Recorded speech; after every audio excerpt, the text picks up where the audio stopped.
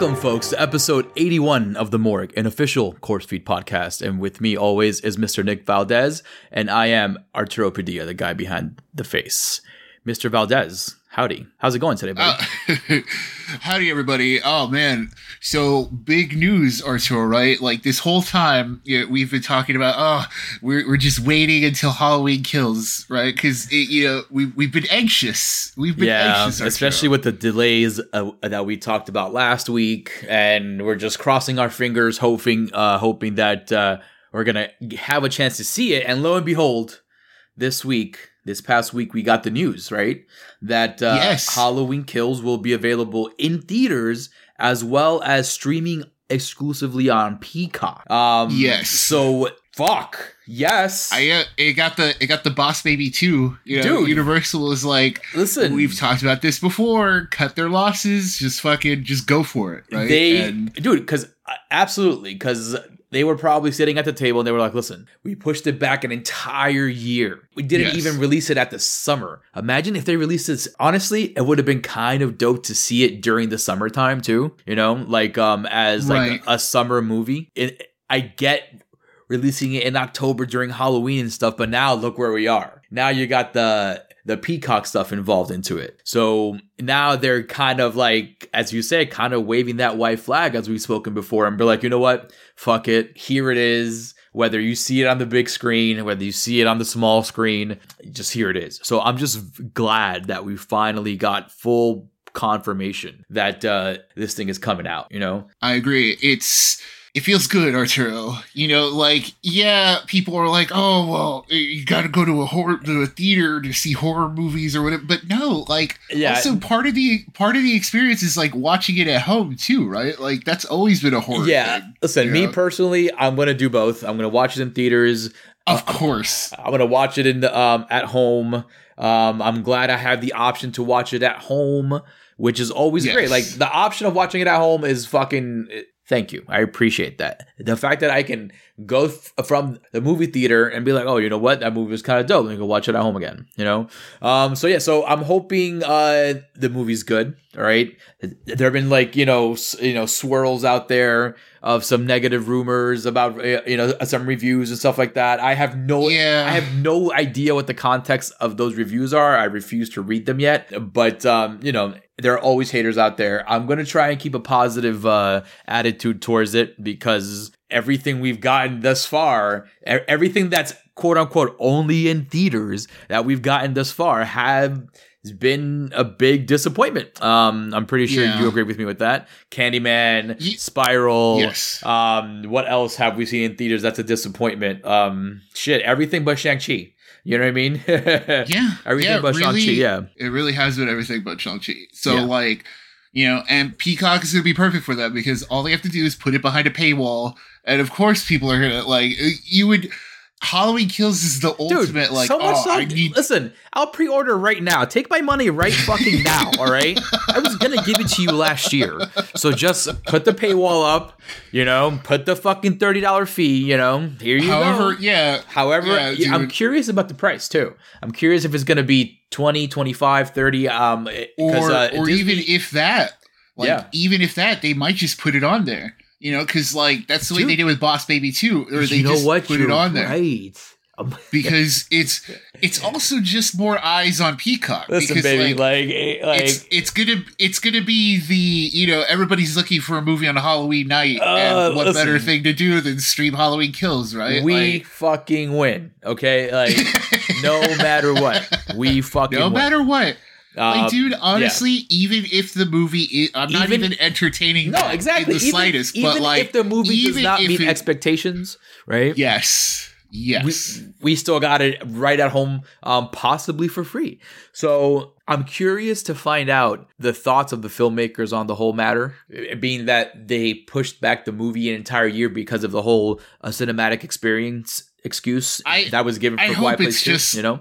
Yeah, I hope it's just like what we've been talking about, right? Where it's just like, you at this point, you just have to accept it. Dude, right? But like I said, if we got that 2 minutes and 30 seconds we got 2 minutes and 30 seconds of the movie, right? Random parts of the movie edited together to show us this awesome trailer. So it can't be that fucking bad. You know what I mean? It can't be that bad. I don't, that's what I mean. I don't think it's on there because it's bad.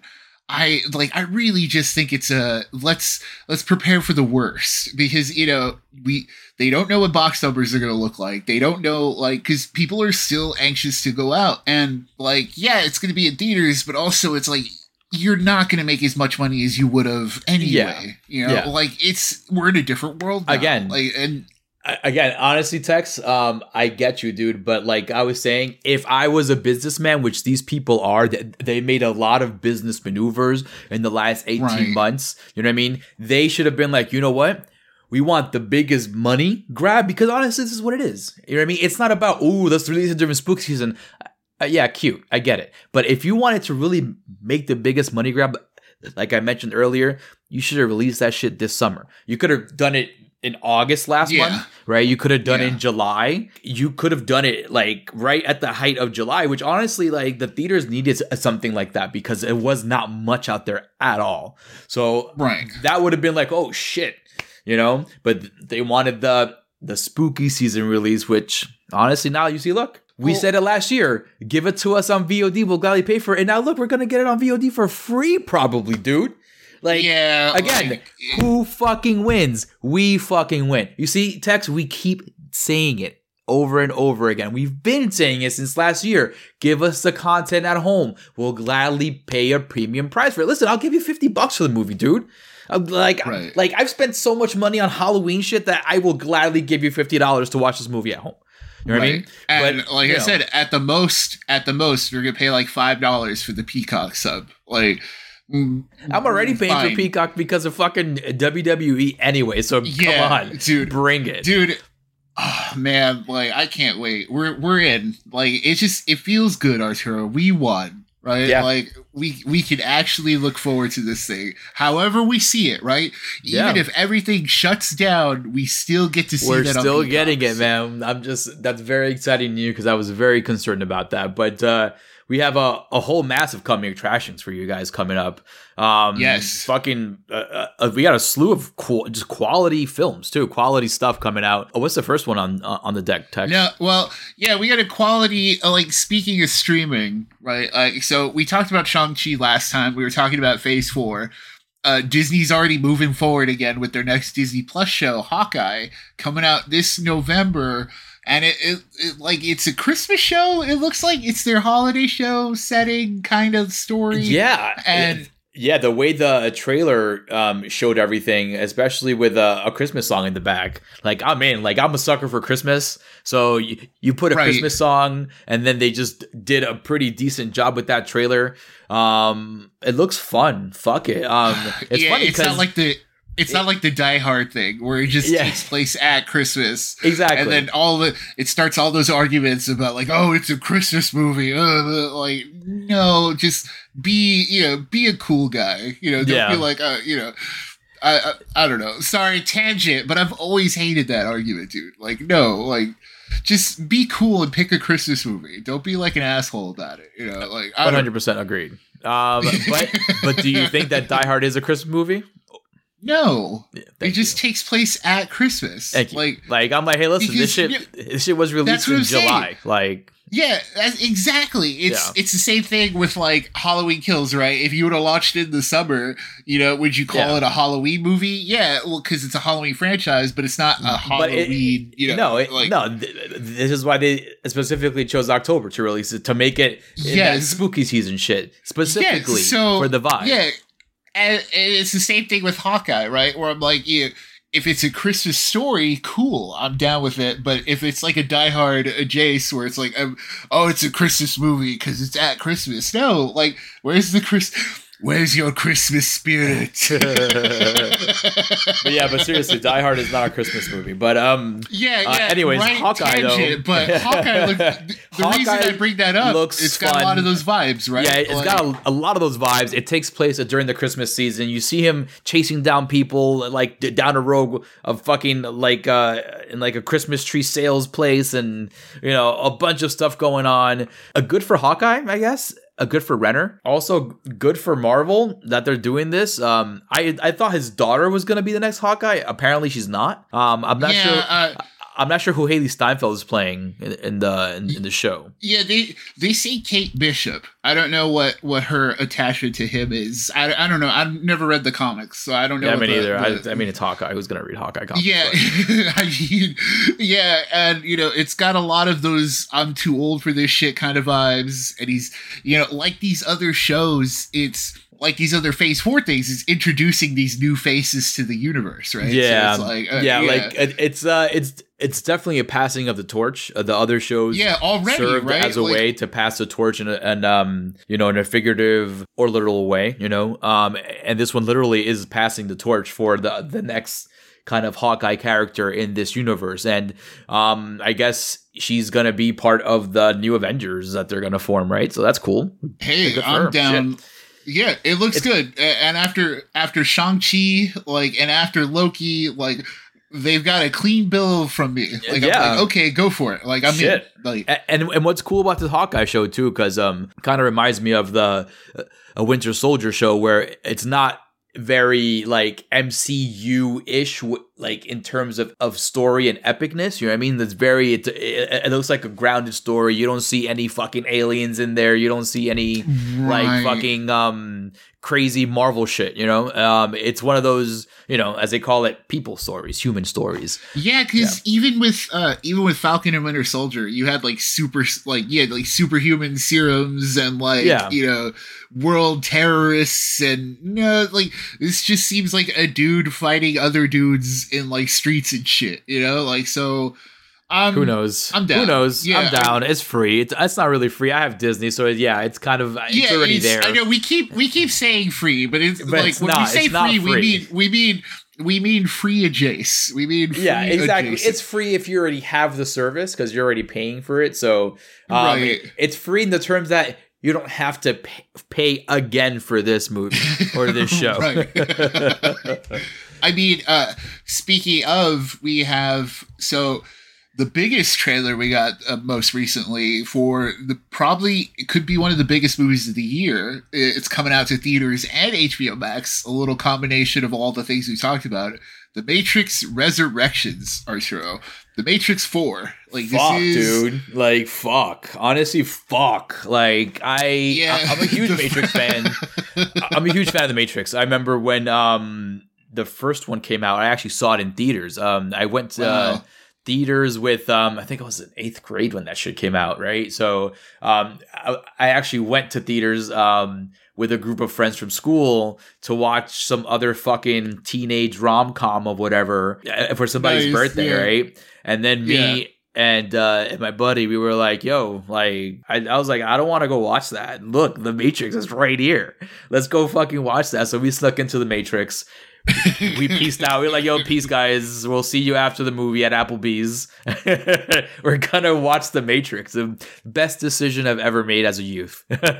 I'm excited to see this one. I was a little bit let down by The Matrix Revolutions, which was the third one that came out because they released both Reloaded and Revolutions in the same year. I wish they kind of waited a little bit. It was the same year, right? Yeah, it was the same year.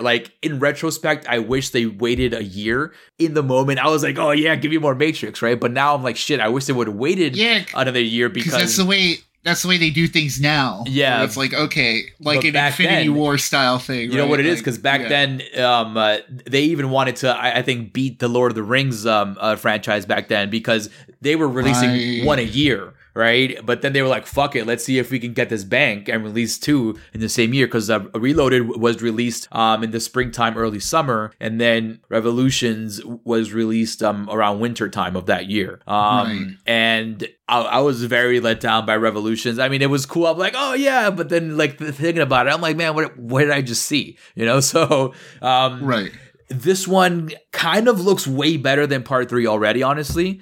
I'm excited that Keanu's back. I'm excited that they got Carrie-Anne Moss back, right? Yes. So what's weird though is that they didn't bring back Lawrence Fishburne, and we have some kind of a young looking Morpheus here. Yeah, we've got like Candyman as the new Morpheus. Candyman. Yeah, the new Candyman is Morpheus. But like, listen, shit, man. Like, The Matrix is such a crazy, complex story that you can kind of do anything with the concept. I mean, you know, because like they could easily say, "Oh, like I rebooted myself in the Matrix" or something like that. So now I'm younger, or like you could still have the older Morpheus pop up, like if they wanted to do it in this one. Which honestly, I wouldn't be surprised like if they do that. Another one, you know what I mean? But like, no. Speaking to that, like apparently Morpheus was killed off in a story in like some MMO that's no longer online from like years ago. Oh, that Matrix video game they made where you were a part of Zion? Yeah, apparently he was killed off in that, and that's what people are like, oh, he's not in the movie because no, of course not. Like, come on, like no, that's bullshit. Because like, listen, I'm a fan of the shows. I mean, the shows. I'm a fan of the movies, but I'm not going out and play the fucking game. Don't make that shit canon. You know what I mean? Yeah, it's the Star Wars EU of it all, right? Where it's like you can love it for what it is, but don't expect it to hold any like ties you don't see the thing. fucking which one was it? It was a dope Star Wars game for N64. Shadows of the Empire, right? You don't see Shadows of the Empire, which was a dope fucking game, being thrown in fucking the Star Wars movies. You know what I mean? So exactly. Please. But no, like. But it looks great. It's Matrix. You know, Lana Wachowski's back for it. The other Wachowski, like both of them aren't attached to this, that's interesting. That's one of the most interesting things when I saw this trailer, because obviously, you know, the credits popped up. It was just Lana. So I was like, oh, where's the sibling at? So I was like, I wonder what happened there, because, you know, they were obviously a writing duo and a directing duo for the entire trilogy. And they were also, I believe, attached as producers and maybe even writers for, you know, the animated offshoot stuff. Of, what was it? The Animatrix? The Animatrix stuff. Yeah. And anything kind of relating to that world, they were kind of like their George Lucas, you know what I mean? So I'm curious what happened. That's only one of them is attached. So I'm hoping the story comes out of that. It looks like down a shit, dude. Like it's Matrix action, but like 2021 visual effects and budget. It looks great. It looks great already. Like even with all like the teases of like Alice in Wonderland, all the fantastical "Are you in the Matrix?" Are you kind of bullshit, follow the White Rabbit shit already. It's I'm excited. It looks fun, dude. It looks fun, and that's the kind of movie we need to end the year on. Like, especially, right? Like, dude, like the original Matrix fucking came out over 20 years ago. You know what? I don't have a huge attachment to it. We'll get into this when we talk about Matrix, but I remember just saying, my first thing, we rented the VHS, and I made it halfway before I was like, I can't do this. I'm bored.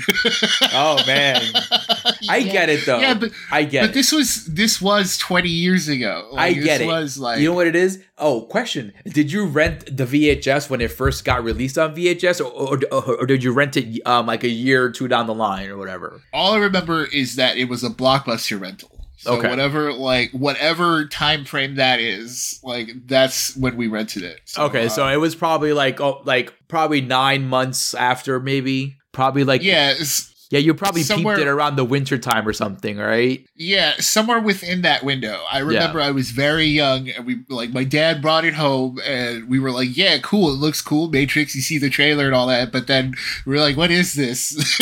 Yeah, I mean, and then turned it off. But I totally get it. Because the scope of the story and the high concept it's something that's hard to digest at home. Like, I've tried to watch The Matrix again at home several times. That's an interesting point, Arturo. Right? Like, because no, continue. No, it's an interesting point because this is also on HBO Max. So if this new one, if you watch it on HBO Max, is it going to be a different experience than seeing it in the theater? Yeah, that's a very fucking So okay, that's good. Yeah, dude. Because think about it. To that point, right? Like I said, every time I try to watch The Matrix, like I think I showed it to my wife when we were dating, right? Once because she'd never seen it, right? Like because all she saw was the edited version on TV. So right, yes. I got through that one just fine. But then when you're like, it's the replayability of that thing at home, it's tough because all of them are over 2 hours long. They feel very long to begin with, right? Yeah, they are long movies, dude. They have pacing issues, right? Because the Wachowskis just wanted to cram a lot of this fucking highbrow nuance shit into the movie, which is like the whole Matrix idea. The actual idea itself. It's very up there. It's very loaded with stuff. So to explain everything, they had to kind of make these movies fucking long as shit. it's the kind of concept that like these days would be like a limited series or like it would get picked up for like a Netflix show or something. Exactly. Like an HBO show. But even then though, like there are movies like for instance, like Return of the King or The Two Towers, right? They're both fucking like way over 2 hours, but like you can sit at home throughout the day and not really be bored. Because of the kind of story it is. Like, I think because of the, like I said, of the high concept of the story, it just plays out better in this kind of grandiose kind of, setting like a movie theater. So you are right. I am curious to see how that plays out on the small screen this year in December coming out, right? Is it for Christmas? Yeah, it's like December 22nd or something like that. It's right after Spider-Man. It's the week after, so we're getting two huge movies. I know, right? Like we're getting two huge movies at the end of December. Like, so cross your fingers that it all, and that hopefully by then awesome. By then we would have seen Halloween Kills and like, we're looking at a really good end of the year compared to when it all began, right? Shit, like, man. Fuck. What else is coming out in December? Like off the top of your head, do you know anything else like that's I don't even know. Like it's all been Spider-Man and Matrix for me, dude. Like, wow, dude, it's gonna be killer. Just those two movies alone in the same month is pretty extraordinary. Like the box office would have been fucking creaming themselves pre-pandemic for this fucking Christmas season, for sure, 100%. With that in mind, I believe that is all the coming attractions we have for you folks for this week. But next up, for our main attraction, folks, the movie is called Malignant, but down in my notes as I was watching it, it's called Repugnant. No. So, James Wan's new movie. This is his pet project, movie. His baby. This is the movie, which probably can explain shit, but you have all this time to edit this shit. But this is one of his first stories he actually wrote, one of his first scripts. And if he didn't edit it after he wrote it, then I can, then I understand why this movie is shit right now, But if this is your first, like, your baby script before you got Insidious and all that stuff, and you didn't update it, you didn't fix it, you didn't change the ideas around it, like you didn't grab your central core and then kind of mold it for the time, then I have questions for you, my man. Big questions. Because this movie was legit the most weird, like it was weird because it's from James Wan and I expected something completely different in quality. Shit, man, this sucked. The movie sucked, honestly. Like the best part of the movie was probably the last act, but then that last act was ruined by the resolution of that climax. Yeah, it was shit. Definitely don't pay for it. I would stay away from it. Horror fans, if you are big into James Wan and stuff like that, you're gonna see it because of the name behind it. But everyone else, I would definitely stay away from it. It's not good. Yeah, it's not good. Like it's it's a stay away from it unless you're like a very forgiving horror fan who's into like you have to be like a nerdy kind of horror fan. Yeah, that's not me, man. It's not me either, because like I like good movies, you know, and like, and you and I have talked before about like how we can we can appreciate the craft of it all, because we do watch these with a critical eye, but at the same time we're also talking as just like as people who enjoy movies, and we want good experiences, and Absolutely. I don't want to pretend that I had a good experience because like, oh, he accomplishes this by like tapping into this vein and all this stuff. And no, like when you look at like, we'll get into the specifics of like what he does and doesn't do. But just as a general movie, taking it on head on, Malignant is not good. Like it's not good. It's a stay away from it in every sense of the word. Like it's repugnant. It's repugnant, dude. Like it's just not. I'm like what rhymes with malignant? Oh, repugnant. Perfect. Like it's legitimately like a tumor. Like that's the whole idea. That's the whole idea of the movie too. So we must cut out the cancer, and I have notes too, because I wanted to make sure we talk about all the points, because it deserves to be broken down like this only because it's James Wan. Like we expected something way much, dude. Like Insidious 2, Conjuring 2, Aquaman, Saw. Saw. So it's one of those things where it's like you've seen all he's done to contribute to the horror genre and horror success in the theaters these days, because you do have to give him a lot of credit for the fact that we do get to see these bigger budget horror films, you know, in theaters. And like, and Malignant does have a budget behind it. Like, even though you could argue, oh, it's lower budget in some spots. That budget, we gotta talk about that budget and the allotment of monies on this production. Yeah, depending on where it's spent, right? Like, that's the thing. Like, that's exactly where I was gonna go with this. I'm like, you can tell it has the money, but then you're like, where did that money go? It went to certain things, right? So, full spoilers from here on out, because there is a reveal that kind of... So, importantly to note, this movie did not screen on Thursday before Friday, interestingly enough. And it wasn't screened for critics, or it wasn't available for critics before that, which tells you a lot of things about it. But what was the big defense of this was saying, oh, it's because there's a twist that you will want to see, you know, you won't want to be surprised by. But, so spoilers from here on out, there is a twist, and if you're even morbidly curious about this, for, you know, even though we're sitting here telling you to stay away from it, like if you want to watch, if you want to go watch something similar and just as shitty, just go watch Basket Case. All right, like seriously, like if you're like a horror person and you know kind of shit and you know about Basket Case, kind of in the same vein.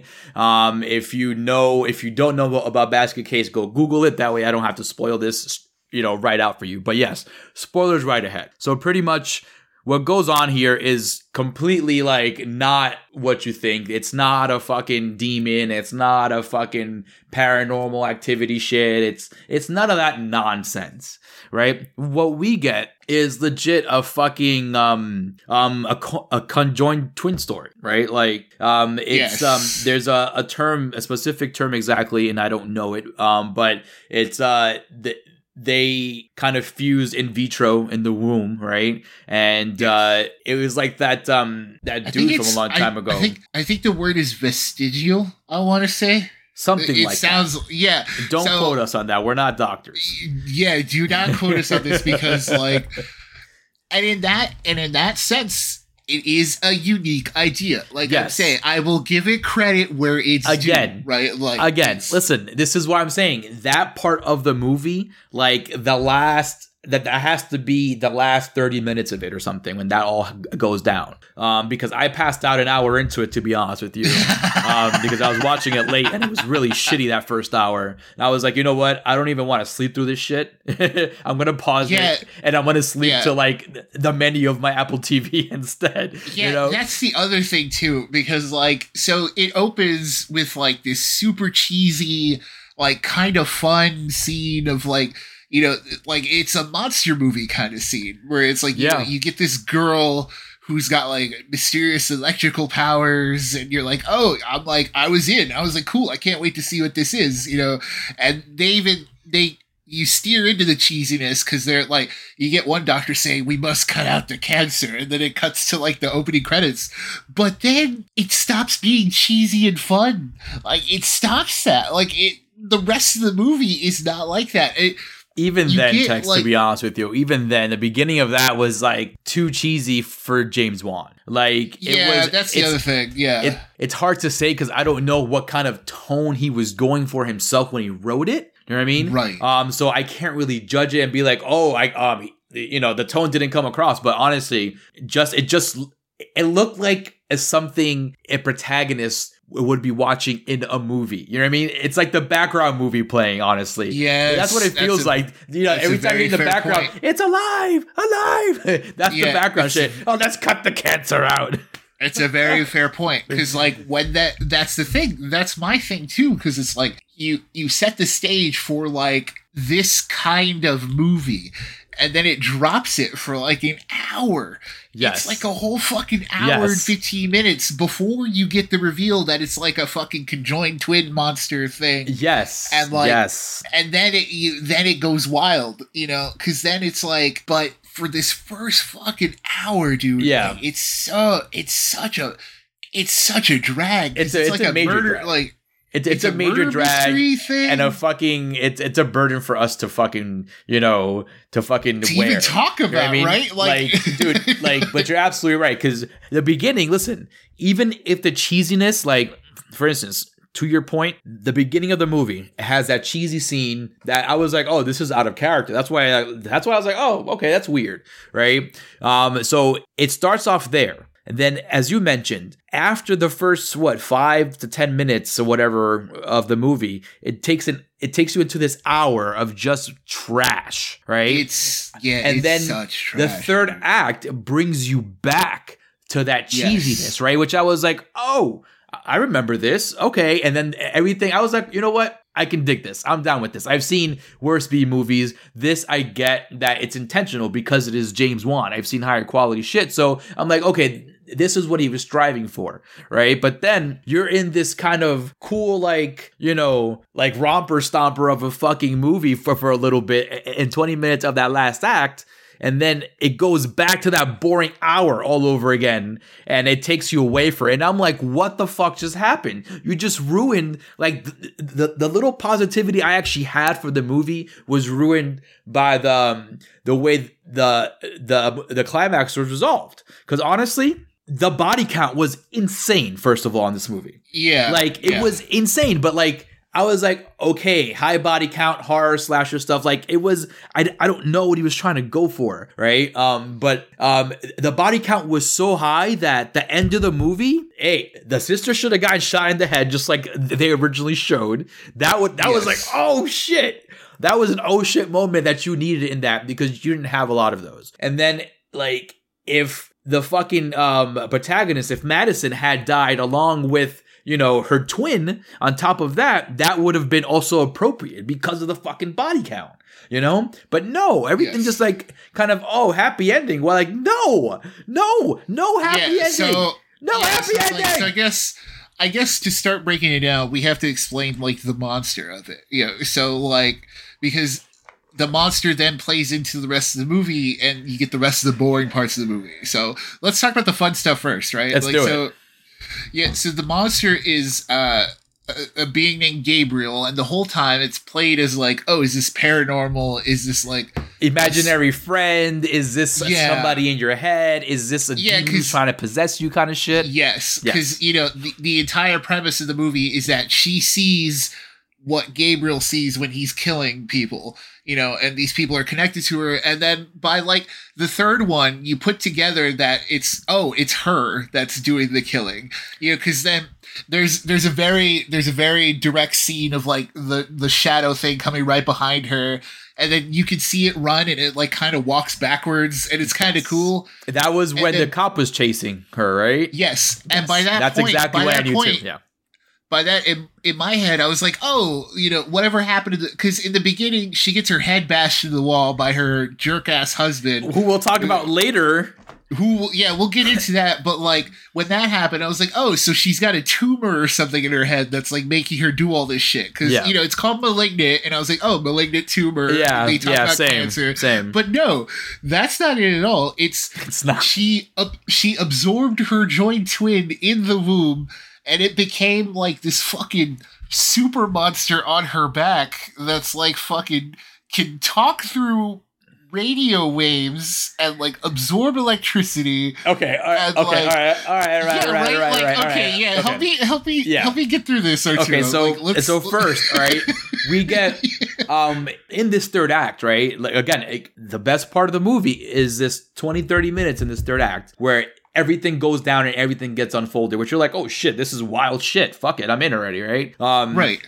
When the sister finds out that, oh shit, remember her sister and her mother were watching old VHS tapes and they found her fucking thing. And you were like, oh shit, Yeah. You saw this little fucking thing, in the back of this little baby girl, hands. Yeah. Who, by the way, McKenna Grace did a great job as the young Madison. I think that was the best actor the whole movie. She was the best Madison. Like, that's okay. We'll get into all that, but we need to discuss this monster first. So pretty much, so then when she was a little still, Madison had this surgery where they had to cut the cancer out, which pretty much was like, cutting out her conjoined twin because it was feeding off of her and making her weak and pretty much just taking all the nutrients because they shared one body, they shared one system, one brain, all that bullshit, right? So we get this cool shit going on, this cool like Planet Terror kind of shit, right? Yes. Where you got this like surgery where they're chopping off the fucking conjoined twin. Yeah, and it's such a goofy surgery too, because then they're like, oh, let's take the brain back and squeeze it back into the fucking skull. Which I was like, but in my head I was like, huh, that makes sense. Yeah, right. It's also one of those things because like it's part of that tone, right? Exactly, like, it's part of this heightened world. Exactly, then, dude. I totally like. That's when I was back in the game again. I was like, oh shit, this is kind of. I dig it. I want some more of this. Yeah, because then from there we get the full like Gabriel taking over her body. We see how it happens. He like breaks her bones to reverse himself. That prison sequence. First of all, the unnecessary violence that first like they just beat the shit out of her, which is like, come on, there should be a cop on duty. That was unnecessary, but it takes all that trauma. Yeah, it takes that trauma for her to kind of, and then like James Wan puts Aquaman in it basically with like this monster, right? Like these are Aquaman fight scenes. Like, yeah, dude. I have issues with that. I have problems with that. Okay, so we were talking about that prison scene, right? Which was cool because it was just kind of very, very just OD. It was very out there. But like it took all that violence in order to trigger, a Gabriel to fully commit and finally come out 100%. And that scene where she's tearing off the back of her scalp was fucking awesome.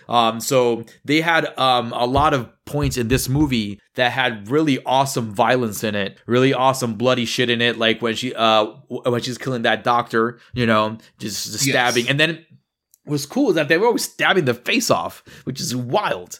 And then they would show it, which is even more awesome. So Juan knew what he was doing, but there was something going on in that script that he felt like he had to spend the bulk of the time with, and that's surprising because you have two very different tones in this movie and it doesn't work. It doesn't help it. Like I would have leaned more towards that goofier B-movie Slither-esque kind of shit, why not? Like, why not, right? Because like his monster kills a whole fucking cop. He kills a police precinct. Like he kills an entire precinct, dude. And like like, again, like I was mentioning before, the action, I have problems with the action because there's a lot of CG in the action. Like, what are you doing? Like, there's a lot of CG blood too, which is like, what are you doing? Like, what are you doing? And the monster's moving around like fucking Aquaman. It's doing like superhero jumps, and like, in a sense, I'm fine with it because like it's the heightened tone, but at the same time, like, it doesn't earn that, and that's probably exactly. Like, that's why, like, well put. Even with all of this said, even with the wildness of the idea and the monster and stuff, and like, even with the OD nature of like the violence at the end, it's like, you don't earn this. You don't get it. Like, that's why it's still a stay away from it, because like, to get to that, you have to make it through a whole fucking hour and change of like the movie you're like you were alluding to, the movie that he chose to focus on instead, which was the mystery of like her trying to figure out why these deaths are happening, and like, then you get a police detective in it, and like it's investigating it as like a crime, and it's bad text. And then on top of that, I'm curious as to the talent in the movie. Where was the budget allotted to? Like, did you pay McKenna Grace all that money and then you just gave the scraps to everybody else? I mean, I understand that. If that's the case, I'm fine with that because McKenna Grace is great. But it is wild that the child actress was the biggest name in this group. Dude, right? It's egregious, bro. It's egregious. Like, the quality of acting from everyone except maybe even Florence Pugh Jace's sister. She was decent in the movie. She wasn't terrible. She played her role exactly as it was supposed to be played. The concerned sister, blah, blah, blah, blah, blah. But then the cops just felt like trash. This woman, Madison, had a husband or something that was just a garbage human being. That we find out later that her miscarriages that her husband keeps shaming her for are caused by Gabriel, which was like, that's okay. Sprinkle it on top, Like, she just yells it at the end scene where she's like, Gabriel's the one who's been causing your miscarriages. He's been eating them. And that turns her into a Super Saiyan after that, Yeah, it's absolutely ridiculous. And then on top of that, on top of that, they try to Tex, it's just hard to explain. Dude, it's like, it's the thing. It's the conundrum of how much of that unintentional stuff do you give him credit for? Yeah, exactly, right? Do you give Juan and whoever, I forget the other screenwriters credited for this, but it's how much do you give them credit for the bad stuff? Because then it's like, do you say, because the monster's so wild and because like the tone is so wild at the end, do you give it credit for the entire experience? Going, this was intentionally bad and intentionally a B movie and intentionally this. But I would argue that it isn't. I agree. So bringing it to a big point that I've seen in response to Malignant is people been throwing around something called giallo. I've never heard of it. They keep saying, like, as a defense of this, saying that it's a giallo film. I've never once heard that term, but all of a sudden everyone's saying it. Like, every person who's watching this saying it. But then in my head, I'm like, are you just, that's the thing. Are you giving him too much credit for the bad stuff? Okay. Like, so what's going on with that, Archie? Okay. What's happening? Let's get a little education lesson here, brought to you by Wikipedia myself, right? So, giallo, Italian horror, right? It's usually involving a murder mystery of some sort. One famous giallo director, Dario Argento. If you guys have seen his movies, that's a giallo director. Deep Red, Suspiria, Tenebrae, Phenomena, the opera, like all that shit, right? So, so here's the direct definition of this, right? Giallo is the Italian term designating mystery fiction and thrillers. The word giallo is Italian for yellow. In the context of the 20th century, literature and film, especially among English speakers and non-Italians in general, giallo refers specifically to a particular Italian thriller horror genre that has mystery or detective elements and often contains slasher, crime fiction, psychological thriller, psychological horror, sexploitation, and less frequently supernatural horror elements. So, with that being said, everyone has been throwing this word around in a lot of the reviews that I've been like peeking here and there. And it's very annoying. It's very annoying because like it's not. It really isn't. It's a bad movie. Giallos are very slow pace, slow burn movies, like from start to finish. Like without a fucking doubt. The minute like okay, so a Giallo film, it's like dynamite, you know, you start it and then it burns, and at the end you get all this excitement, which for instance, in this movie, right, this is what they're trying to compare it to. So the slow burn, you mean that hour that was absolute garbage? That was the slow burn a lot of these critics are talking about. No, in the real Giallo films, that slow burn is filled with so much depth of characterization and story development that is like you can't compare it. You can't. Yeah, because when you argue something's a slow burn, you need something to burn. Right? Exactly. Like you can't just be slow. You can't just be slow. You know, it was like with Candyman. It was just slow. It's not a slow burn because a slow burn means at the end of that, you know, burn, there's a positive outcome, right? Yes. This one, it was slow in the middle, and then they tried to throw all that shit at you at the end.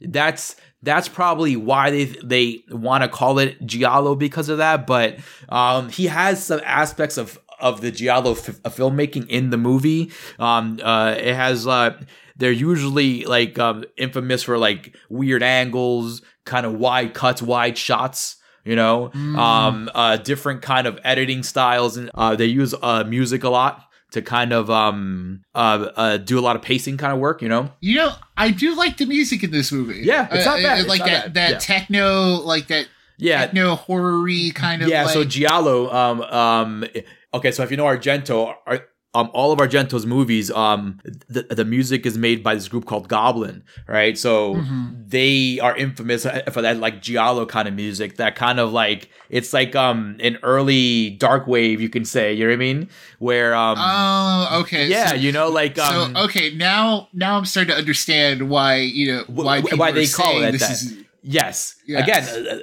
it's like I told you, there are some aspects of this movie that you can kind of, if you really want to focus on that, you can, for sure, Giallo, blah, blah, blah. But like Giallo movies are kind of good, you know? Yes, yeah, exactly. They may be long and like, you know, stacked with like just content because they're long movies kind of and a little bit drawn out, but usually it's meant for the crowd that likes the slow burn. It's meant for an older crowd, a crowd that doesn't want all that action. You know what I mean? But like wants that story and once in a while wants the violence, because Giallo films, believe it or not, are known for their like close-up shots of death. Right, so after like a kill, like they show the aftermath, like really close up, a ding, you know, like a close wide shot of the, you know, fast incoming of the dead body, you know, that's Giallo shit. Like, so there are aspects of that in the movie, but again, you know, you can throw that word around for a lot of movies, but they seem to do it with this one in particular, in my opinion, is all these fucking horror marks because they want to get aboard the James Wan train. Listen, that train right now, that train is gone right now. All right, he's done. All right, James Wan gave us what he gave us. That's it. Let's accept that and let's move forward. Like, go do Aquaman 2, man. Give me something good in that aspect. Yeah, because like that's why we said like it's to stay away from it unless you're like a nerdy horror fan who not only has a lot of patience, but you need a lot of forgiveness.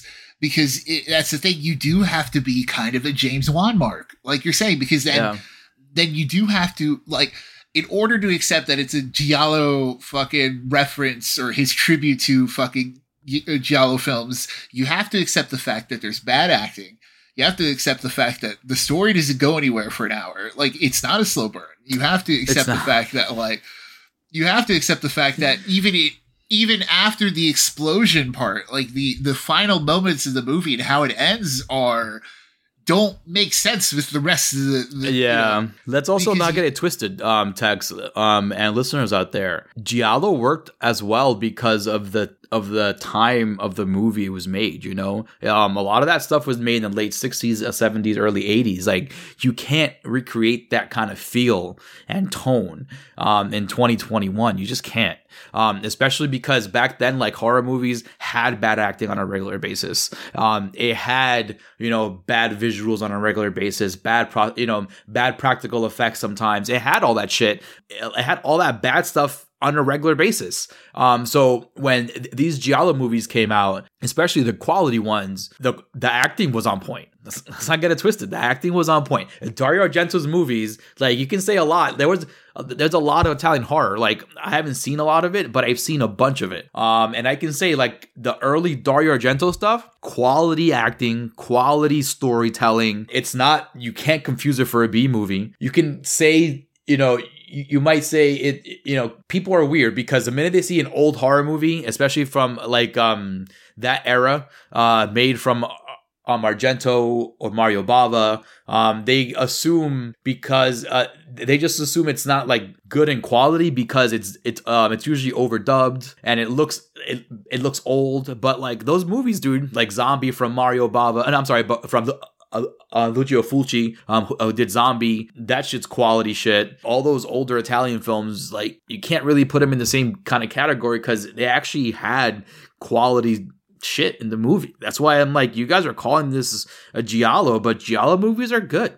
Yeah, there's something to attach to more than the shock or the, like, not even the shock. Just the, like, we're getting excited over the wildness of the twist because it's a fun monster, but then, like, there's nothing else. It's literally, like, there's nothing else to It's a fun monster and everything. Now, in retrospect, I'm thinking about it. It's fun if you're watching Masters of Horror. You know? Like, honestly, like, that's what it boils down to. It's just the name behind the movie does not represent the quality that was shown to the audience. That's pretty much, that's my problem with it. It doesn't...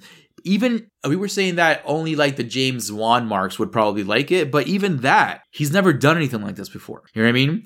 Even his first one was Saw. It was dark. It was gritty. You know what I mean? It was like, everything was just super dark. It had that green hue to everything. Like, this is not James Wan. Like, Insidious, another one. It was dark. It was gritty. It had that blue tone to everything on his stuff. You know what I mean? This was like, I don't know what happened with this one, but there was a clear, two clear different stories in this script. That goofy one that started it all off, we call it goofy, but that's like, you know, that's the only way to describe it, honestly, because it was just very eccentric. It was that story, and then there was a darker story in there about, like, you know, it was probably some shit about like domestic violence and, you know, bringing out like, you know, past traumas and all that stuff, because that's what the central, like, that's kind of what it focuses on pretty much in that hour. But it deters you from the good shit. And it was honestly, like, I was put off from the get-go, dude, to be honest with you, man. Like, speaking of like the first kind of like, that first hour there was that boyfriend of that husband of the protagonist, which was just this disgusting human being, completely just kind of shaming her for having miscarriages. Oh, my babies are dying inside of you or something. And like, you know, I can't stand that. Like, no. Like, I'm good. Like, I'm a big horror guy. I can take gore and all that shit. I can take brutality, but like, that's a lot of unnecessary kind of shit. This movie had a lot of unnecessary things in it. And it's just weird because it's very not on the mark. They're very kind of off-center kind of moments. You're like, huh, that was kind of like, what the fuck just happened? Like, that moment in time, they're like, listen, I can see a domestic dispute happening, right? But then what happened in that sequence was just very over the top, very unnecessary. It's like, I like, you can prove your point without having to completely just shit on your entire movie, because it was a killer, honestly. For me, that was a killer of tone, and I'm like, oh, yeah, it's just who you have in your movies. It was like, yucky, it's our first introduction to Madison, and then, like, not only it doesn't put her in like the right place for the rest of the movie. No, it doesn't. Like, you don't feel for her. You know what I mean? You don't, because it's too over the top. Yes, exactly. This is following that intro, which is so, like we said, it's goofy, for lack of a better word, or it's eccentric. It goes from that to something so grounded in this gross reality. Yeah. And then from there, like, that her abuse has nothing to do with the rest of the movie. You know, like, it has nothing to do with her character for the rest of the movie. No one brings it up, and this is what I'm saying. Like, they are very, like I said again, there's two different stories in this script. The darker one, it gets to the dark stuff, but it never kind of explains shit. It never pulls you out completely. Like, so we were saying she gets abused by her husband, it seems like, on a consistent basis, and that's not brought up. The sister just figures it out. She's like, holy shit, I feel like a fucking dickhead for not, knowing about this. And then yeah, dude. And then on top of that, you don't see her in a positive light because you're like, yo, this is your fourth try getting pregnant with this fucking asshole. Like, you're sticking with this guy. It's one of those things. It's one of those things where it's like you don't blame the victim. But at the same time, it's not. Why would you choose to start your character off that way? That's what I'm saying. Like, why would that be? Why would you have us question that for the first introduction? Dude, right? It doesn't even show her in a positive light, though. You know, it just kind of makes her the victim and just stays there. Like, it just kind of this is just your life, and then it's not addressed ever again. Like, the cops just mentioned it, like, oh yeah, probably just roughed her up a couple times or some shit. Yeah, because then it was just faintly just, announced. Yeah, and it focuses squarely on her past and, her overcoming her past and all this stuff. But then it's like, what about her present? Like, it's just, so, like, and then on top of that, like, her adopted mom is still alive, right? And, like, how come they don't know about the miscarriages? How come they don't know that she was just pregnant? You know what I mean? Yeah, this is just like it's one of those, like, and that's all this. Yes. The big one, her real mom was in the fucking hospital, and that was never even addressed properly by her. Like, they were never like, holy shit, you're my fucking mom? Where the fuck were you all this time? You were in my fucking attic? Because, it's so fucking... Dude, there's just... That's the thing. That's the slow burn stuff that just doesn't... There's no burn. It's not burn. There's no burn to it. It's just there. It's just there. There's no resolution for those things. Yeah, and there's ultimately no resolution for it at all. Because it's just it just ends. She just pushes the tumor back into her head, and she's like, I'm going to contain Gabriel from now on, but I'm going to have his super strength because that's my body. And I'm just like, she should be put on death penalty. She should be dead. Like, the amount, the honestly, body count that follows her, it's like, hello, where is the fucking SWAT team? Where's the FBI? Like, dude, she killed the entire precinct. Yeah, for how involved that the detective Coy, or I forget his name, was it Coy? Why did they give him such a weird fucking name? That's it. Yeah, come on, man. I don't know if maybe that's if that's a real name. Apologies, but yeah, it is just like a Kekoa, right? Kekoa, right? Or something like that. Kekoa. There we go. It's like he should have gunned her down. Like, that should have been it, right? Like, he should have gunned her down, and that should have been the end of the movie. Like, oh, tragic. We couldn't do anything for her because all. But you know what's fucked up though? She got shot though. Yeah. Right. Yeah. She got shot. She didn't regenerate. She got fucking shot in the gut, dude. She should be bleeding out. That's what I'm saying. Like, and then of course you get Gabriel talking so fucking much. Like, that monster talks so much, dude. Like, dude, oh my god. It starts off in the beginning of the movie talking. What is up with that? Like, it's talking through the whole fucking thing, dude. God, dude. Every appearance it talks. Like, that's what I'm saying. The more we talk about it, the more this bad shit pops out. Why was he even communicating through the fucking airwaves? What the fuck was that all about? Like, how does she even have fucking, I don't understand that. And then what also bothers me, it's like, oh, Gabriel had these powers. It's my body too, So let me lift this big fucking medical bed off of you. Like, no, it doesn't work that way. Because if you still has powers, that means he's still around. and that's the thing. Unfortunately, all of these questions start to pop up because the movie doesn't earn its tone. The movie doesn't stay in one particular tone. If it wants to stay heightened, and if it wants us to forgive all these weird logical leaps, then stick with that. But no, it decides to spend the majority of its movie in this darker story, in this darker attempt at a slow burn. And then it's left us to question all of these weird things that, like, you know what I mean? That stay unresolved. So I'm not questioning shit. I'm going to fucking forget about this movie, right? Yeah. And move on to the next one, to be honest with you. Because this was absolute garbage. And again, I want to know the real story behind the script and the writing and the editing and the production of this movie, because it does not meet James Wan like quality. Like, even his worst movie is better than this. Like Conjuring 2, which I don't really like that much because it's boring, right? Is better than this movie. The Nun, which is based off James Wan characters and he's a producer, like, is better than this movie. Like, fucking the Annabelle stories are better than this movie. Like, I don't understand. It's just like, it's just perplexing, Tex, that the quality of this man's work just like dropped tenfold. And again, I would understand this if he didn't vet the script after writing it all these years, right? But like, I would also give him more of a fucking break if this was like made before Saw and Insidious, you know, but it wasn't. That's the fucking problem. It wasn't. It was made in 2021. The CG is unacceptable. I like the practical effects, but it's fucking deaded by the shitty CG. I don't understand that. They had blood CG in one scene. It's like, just use fucking practical blood, you know? The fight scenes get to be a little too much because it's just the CG kills like the monster aspect of everything. Like, it's like, hey, I don't want to see a Spider-Man movie, you know what I mean? Like, make it look a bit more realistic. And it's funny too, you know what's funny? There is actually a different actor playing the monster. It's a contortionist actress, believe it or not. Interesting. So maybe it's like a lot of the movements you probably see when the character's on the ground is probably actually legit because it's a contortionist. So that was fucking wild. I'm like, oh, cool. That's fucking cool.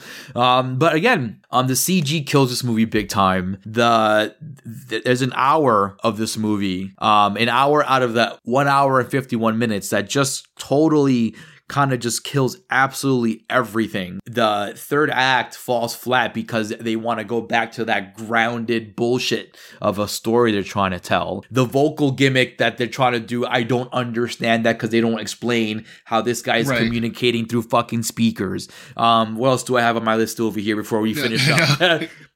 Like, there's a fucking line that the mother says that I just thought was totally out there. Lying cockknockers. Like, I was like, what is this? Lying cockknockers. And then there's this other scene where the two cops are talking to Madison after she figures everything out, and they're like, oh, so you're saying your imaginary friend did all this? And I'm like, what's going on here? It's a lot, Arturo. Man. Let me see. Did I cover everything? Yes, I covered everything. This movie sucks. It reminds me of a fucking shitty Hellraiser sequel from the mid-90s. Absolute garbage. The production feels like it's supposed to be made in the mid-90s, like Candyman 2. Have you guys seen Candyman 2? Or you guys seen Hellraiser Hellworld? Go watch that and you'll understand where this movie lies in the realm of that. Like, it just fits back in the 90s. Like, this movie, if made in the 90s, would be a fucking cult hit today. You know what I mean? Because that's how people work. But folks, stay away from this piece of shit, all right? Go watch Shang-Chi. It is fucking awesome. Go watch it in theaters. Highly recommend it in theaters if you can. If not, then we're going to have to wait the 45 days or whatever it is to see it on Disney Plus or on Amazon Prime early access VOD. And again, stay the fuck away from this one. And thank you so much for joining us today on episode 81 of The Morgue, an official Corpse Feed podcast. And with me always is my main man, Mr. Nick Valdez. And I am Arturo Padilla, the guy behind the face. Thank you always to Mr. Del Virus for the artwork, Mr. Glenn Morawski for the music. Go check us out on all the social feeds, Facebook, Instagram, Twitter. Go check out CorpseFeed.com. Go check out our SoundCloud. Go check out the Apple iTunes, wherever you find your podcasts. Go check us out there. And remember, folks, it's a scary world out there, but we're here to walk you through it.